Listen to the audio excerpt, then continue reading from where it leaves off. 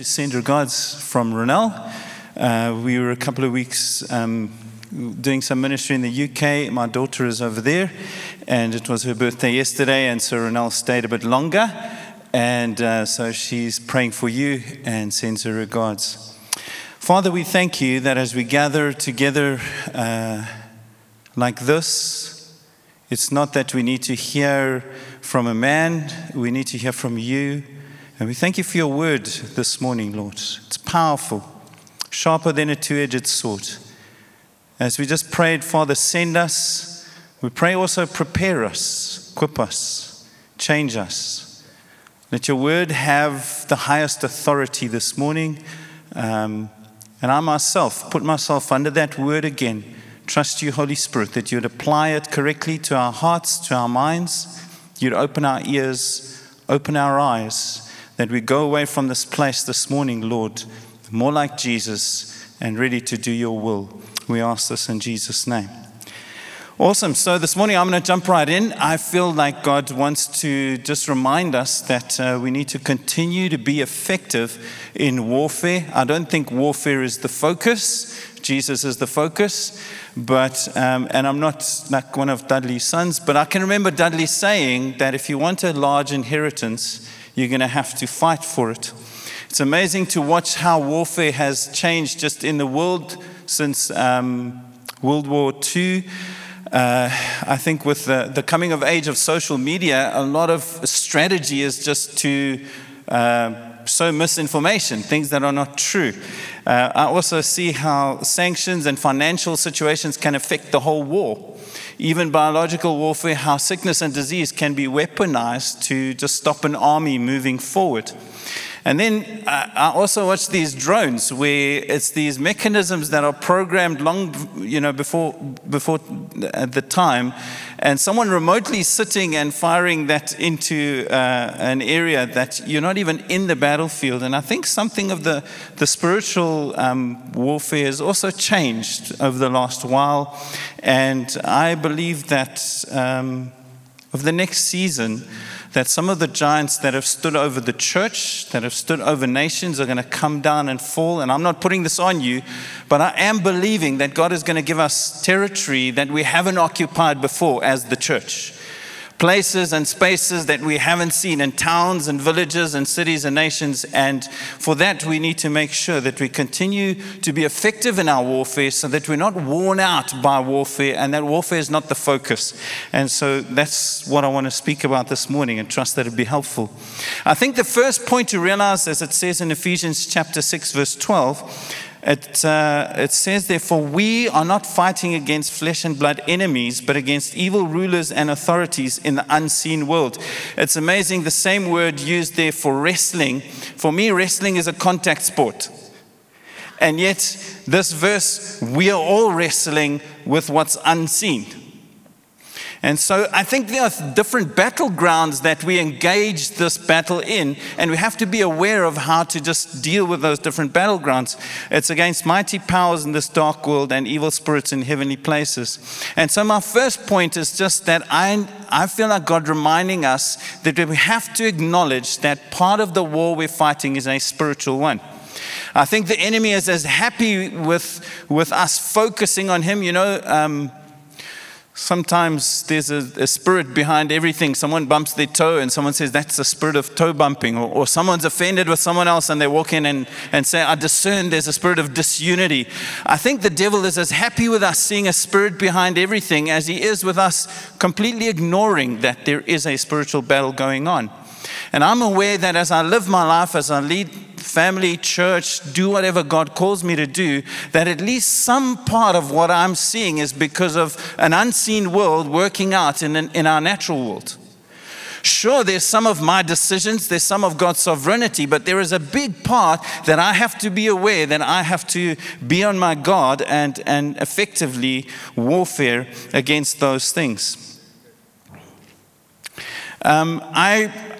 I feel like in a Joshua season that if we're going to walk into our inheritance, God is preparing us on how to effectively wage war. And for me, there's those three battlegrounds, and we watch in Exodus chapter 17 how I feel God prepares Joshua and the people to make them aware that something of what they're going to face is a spiritual battle.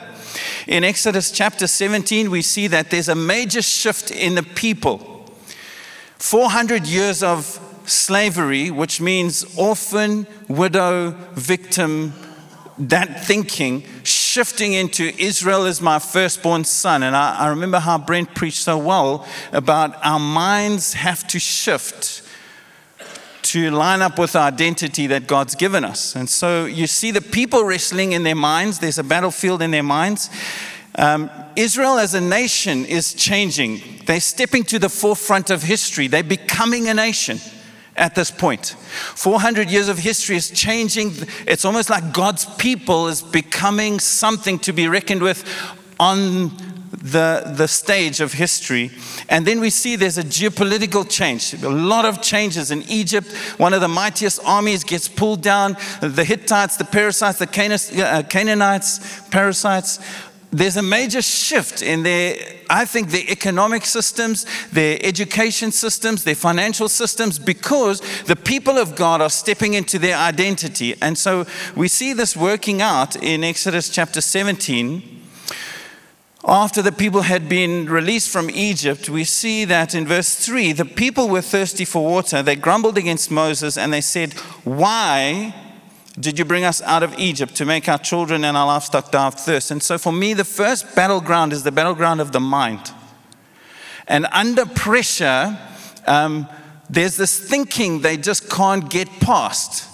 In fact, if you read that story, their automatic response is, "Let's stone someone." Okay, Moses.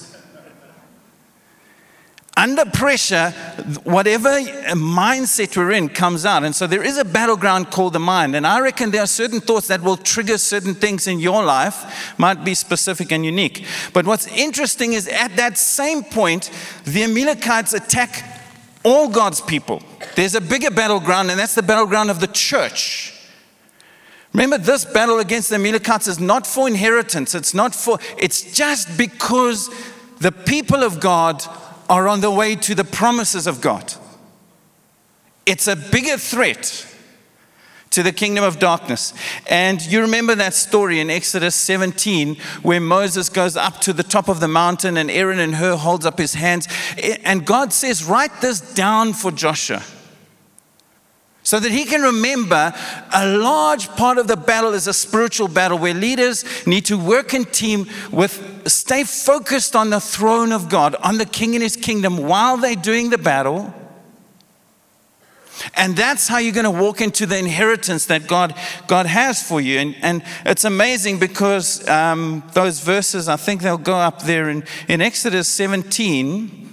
It says in verse 13, "So Joshua overcame the Amalekites' army with the sword. And then the Lord said to Moses, write this on a scroll as something to be remembered, and make sure Joshua hears it, because I will completely blot out the memory of Amalek under heaven." It's a generational change that comes through the people of God just being on the way to the promises of God. Moses built an altar to the Lord and said, "The Lord is my banner." And he said, "For hands were lifted up to the throne of God. The Lord will be at war against the Amalekites from generation to generation." It's phenomenal. Something of what the battle we're engaged with God getting involved in that battle, brings a generational change that will forever leave the landscape different. It's a different battleground than just in my mind. You get it? And then I think in Joshua chapter 3 verse 10, I think there's an even bigger battlefront, and that for me is the heavenly places. And I think as the church of Jesus Christ, as we engage the enemy on that battlefront and walk into what God's promised us, I do believe cities and nations and communities will change. In Joshua chapter 3 verse 10, it says, "Today you will know that the living God is among you, and he will surely drive out the Canaanites, the Hittites, the Hivites, the Perizzites, all those guys ahead of you." And so I don't believe that the enemy will give up a bit of ground, not an inch, without a fight. And we have to just remind ourselves that we have to stay effective in our warfare. We must know when to resist, know when to stand, when to take captive, when to step forward, when to find peace, because the God of peace will soon crush Satan under our feet. I believe that you can be a soldier without being a leader. But I think it's very difficult to be a leader without at some point being a soldier. And that's what God's trying to show Joshua before Jericho even comes, that a large part of the battle is spiritual, and it's won by keeping your mind and your heart on the throne. I realize that there are some things that are absolutely determined to live in my mind. There are some things that are stubbornly determined to live in the church and exist in the church.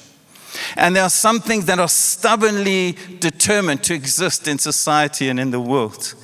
And I feel like God's saying there's ground that we're going to take and occupy in those areas. Giants that have cast shadows over us for many years are going to come down. And so just looking at those three battlegrounds a little bit more. The battleground of the mind, I think I'm aware that there is major mental fatigue at the moment because we are processing so much information at the moment, more than ever. And a large part of that information is harmless, but I think hidden in between some of that are some thoughts that are very harmful and detrimental to ourselves and to us as people. And in the military, a big part of our strategy to slow down the enemy would be to lay a minefield.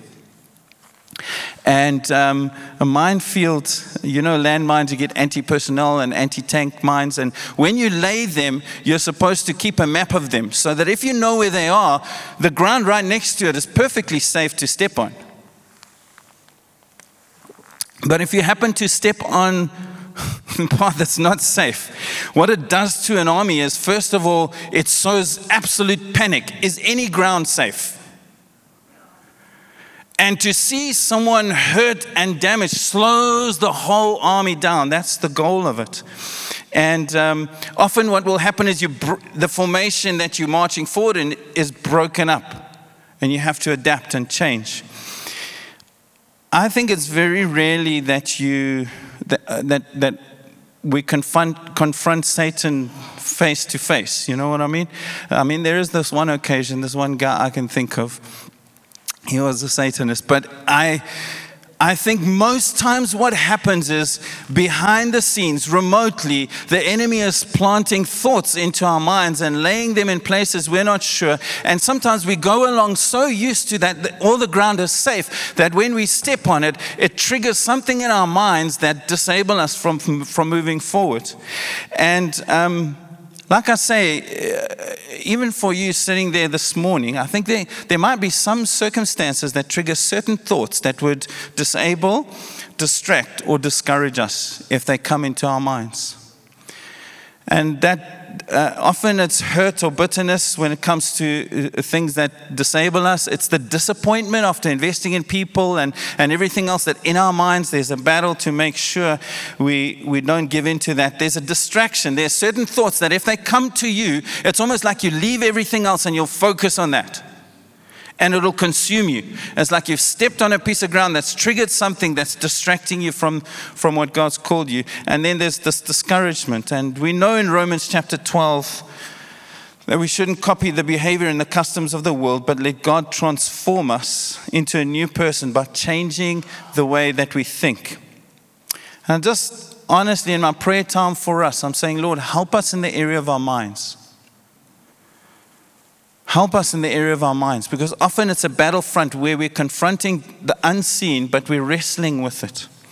And so I find with myself, I often have to do a little bit of mind sweeping. That's the tool that was given to us in the army. You know, it's a metal detector, and you walk around, and it can show you what's underneath the ground that you don't see. You know those things? Beep, beep, beep. There's something about Peter. And so I think there are three things that God said to Joshua as you go into taking ground. Number one, don't let the word depart from you. Meditate on it day and night. They celebrated the Passover for the first time, and there was a circumcision that happened. Three tools, I think, that helps me when I'm making room in my mind to say, Lord, I don't want to just be busy. I don't want to be rushing. I want you to have a look at how my mind is going and the track that I'm on and the places I'm walking. Make sure. So the first one is the teachings of Jesus. It's the Word of God. John chapter 8, verse 31.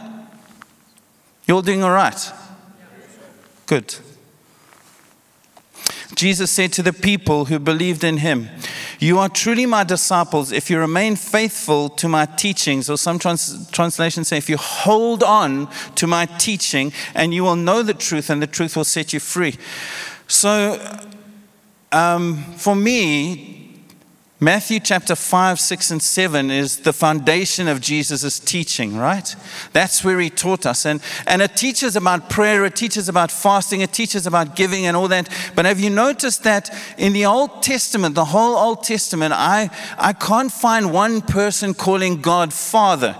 And yet in those 3 chapters, Jesus, almost 15 times, he says, your Father in heaven sees in secret. Your Father in heaven rewards. Your Father in heaven knows what you need. Your Father in heaven. And so again, for me to live in freedom in my mind is to make sure that my thinking is lining up with my identity. I'm not a victim. I'm not an orphan. I'm not a widow. I'm not a slave. I'm a son.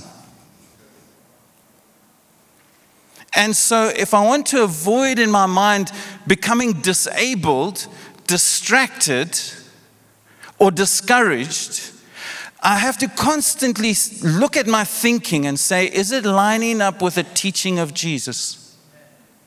You got it? Sometimes we're so busy, we just keep going in the same line, in the same vein, stepping on the same thing that keeps injuring us. We've got to adjust. The teaching of Jesus also says, make sure the focus is the kingdom. Seek first the kingdom. And so all these thoughts in my mind, I have to ask myself, Danie, is that seeking first the kingdom? Is that in line with you have a Father who sees, who knows, who rewards, who's absolutely perfectly just, who's absolutely 100% fair? Get my mind back in line with that. And so the first mind-sweeping thing for me is the word. Secondly is the blood of Jesus, and we know that. It's amazing in Joshua chapter 5, verse 10. While the Israelites camped at Gilgal on the plains of Jericho, they celebrated the Passover on the evening of the 14th day of the first month. Ephesians 1:7, in him we have redemption through his blood, the forgiveness of sins in accordance with the riches of God's grace. Putting my mind not only under the word, but under the blood that cleanses, that forgives. That's how we war. And thirdly, there's a circumcision. Remember Joshua chapter 5, verse 9. The Lord said to Joshua, today I've rolled away the reproach of Egypt from you. It's more than 40 years ago they left Egypt.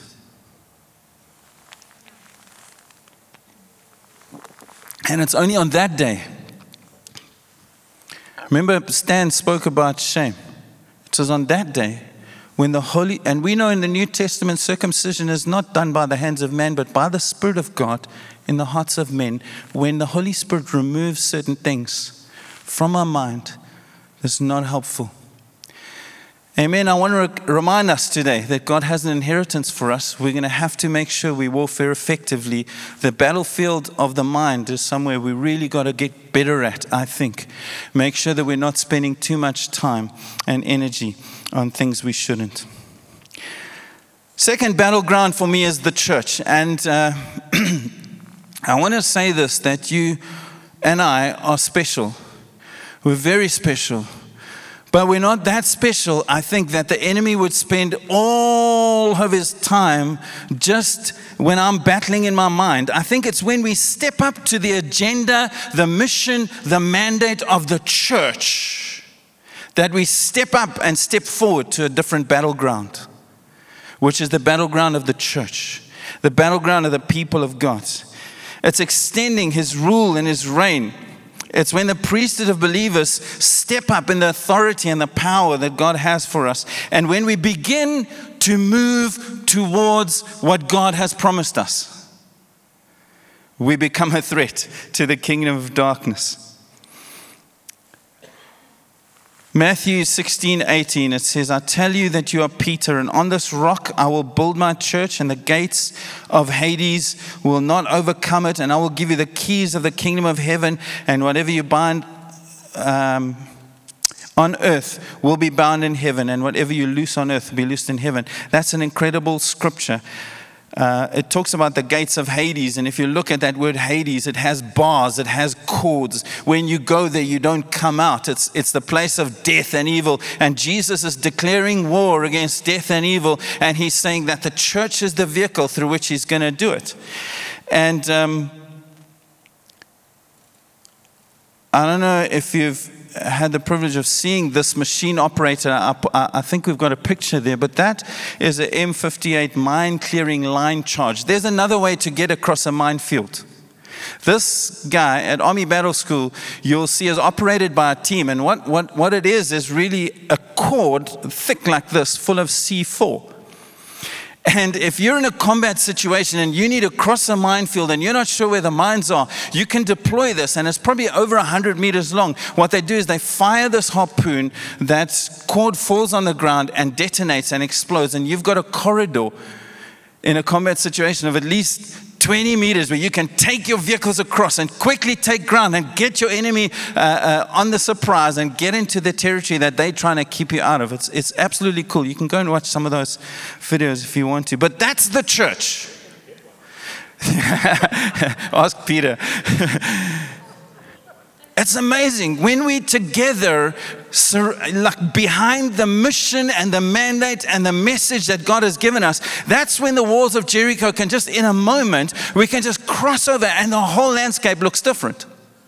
You know, when I give you the keys of my, I don't know if I should show this because my wife's keys, yeah, I know, it's a pink little thing. I came in her car. When I give you the keys, you don't have to ask permission. Whatever's in that car, it's yours.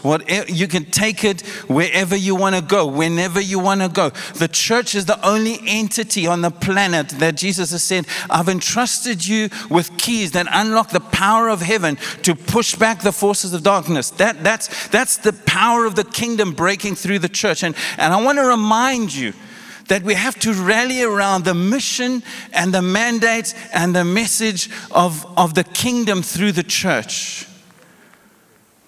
Because there's power in it. A few things as I just land this, that I want to remind us in that battle, it's a long-term battle. Till Jesus comes back, we're going to have to fight that battle. In Joshua chapter 11, it says there that the Israelite territory extended all the way from Mount Halak, which leads up to Seir to the south, as far as Balgad at the foot of Mount Hermon in the valley of Lebanon. Joshua killed the kings of those territories, waging war for a long time to accomplish this. Like Grant said this morning, praying for it's a long-term war. It's not done yet. Till Jesus comes back. And the mission and the mandate of the church, the message of the church is not going to change. We've got to keep at it. We've got to keep moving forward to that battle line where we're engaging the enemy. The second thing I want to say is that as the church, the battle is not won till everyone's won.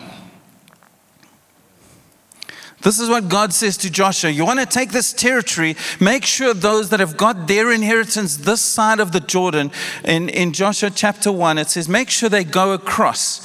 I'm picking up verse 12 there. It says, but strong warriors, fully armed, must lead the other tribes across the Jordan to help them conquer their territory. Stay with them until the Lord gives them rest, as he has given you rest, and until they too possess the land the Lord your God is giving them. Only then may you return and settle down. The only time we're going to settle down is when everybody's won. But until then, we have to lead, we have to help, we have to fight for others, we have to help them walk in their inheritance. That's what the church does. Is that okay? And the third thing I want to say is we have to keep the bigger picture in mind. It's not just about our local church. It's about a kingdom advancing. In Joshua chapter 4, when God speaks about why he opened the Jordan in the first place, to let the people go into their inheritance, it says he did all this so that all the nations of the earth may know that the Lord's hand is powerful. He always had all nations in mind. Even with me walking into my inheritance and you walking into your inheritance, he always had all nations in mind. He always had his church worldwide in mind. So the question I just have lastly then is, how do you stop an army like that? 3 things: conflict, carnality, and character. Isn't it amazing that Achan, as they're winning Jericho, they're losing the next battle. A whole army is stopped in their tracks. And so I know when we talk about warfare, it's let's go. But I also want to say to us, on the battleground of the church, we have to make sure that we keep our relationships good. And we deal with our conflict in a way that's biblical, that we forgive each other from the heart, that we love our enemies as Jesus taught in his teachings. We love our enemies. We've got to make sure our motives are good and right. And we've got to make sure that we keep working on our character. Don't worry, Steve's going to fix all this just now. Joshua chapter 7 verse 21. When I saw in the plunder a beautiful robe from Babylonia, 200 shekels of silver and a wedge of gold weighing 50 shekels, I coveted them and I took them. I realized, you see, for me it's not so much about the gold as it is about, that was meant to be an offering to God, that the victory is his glory.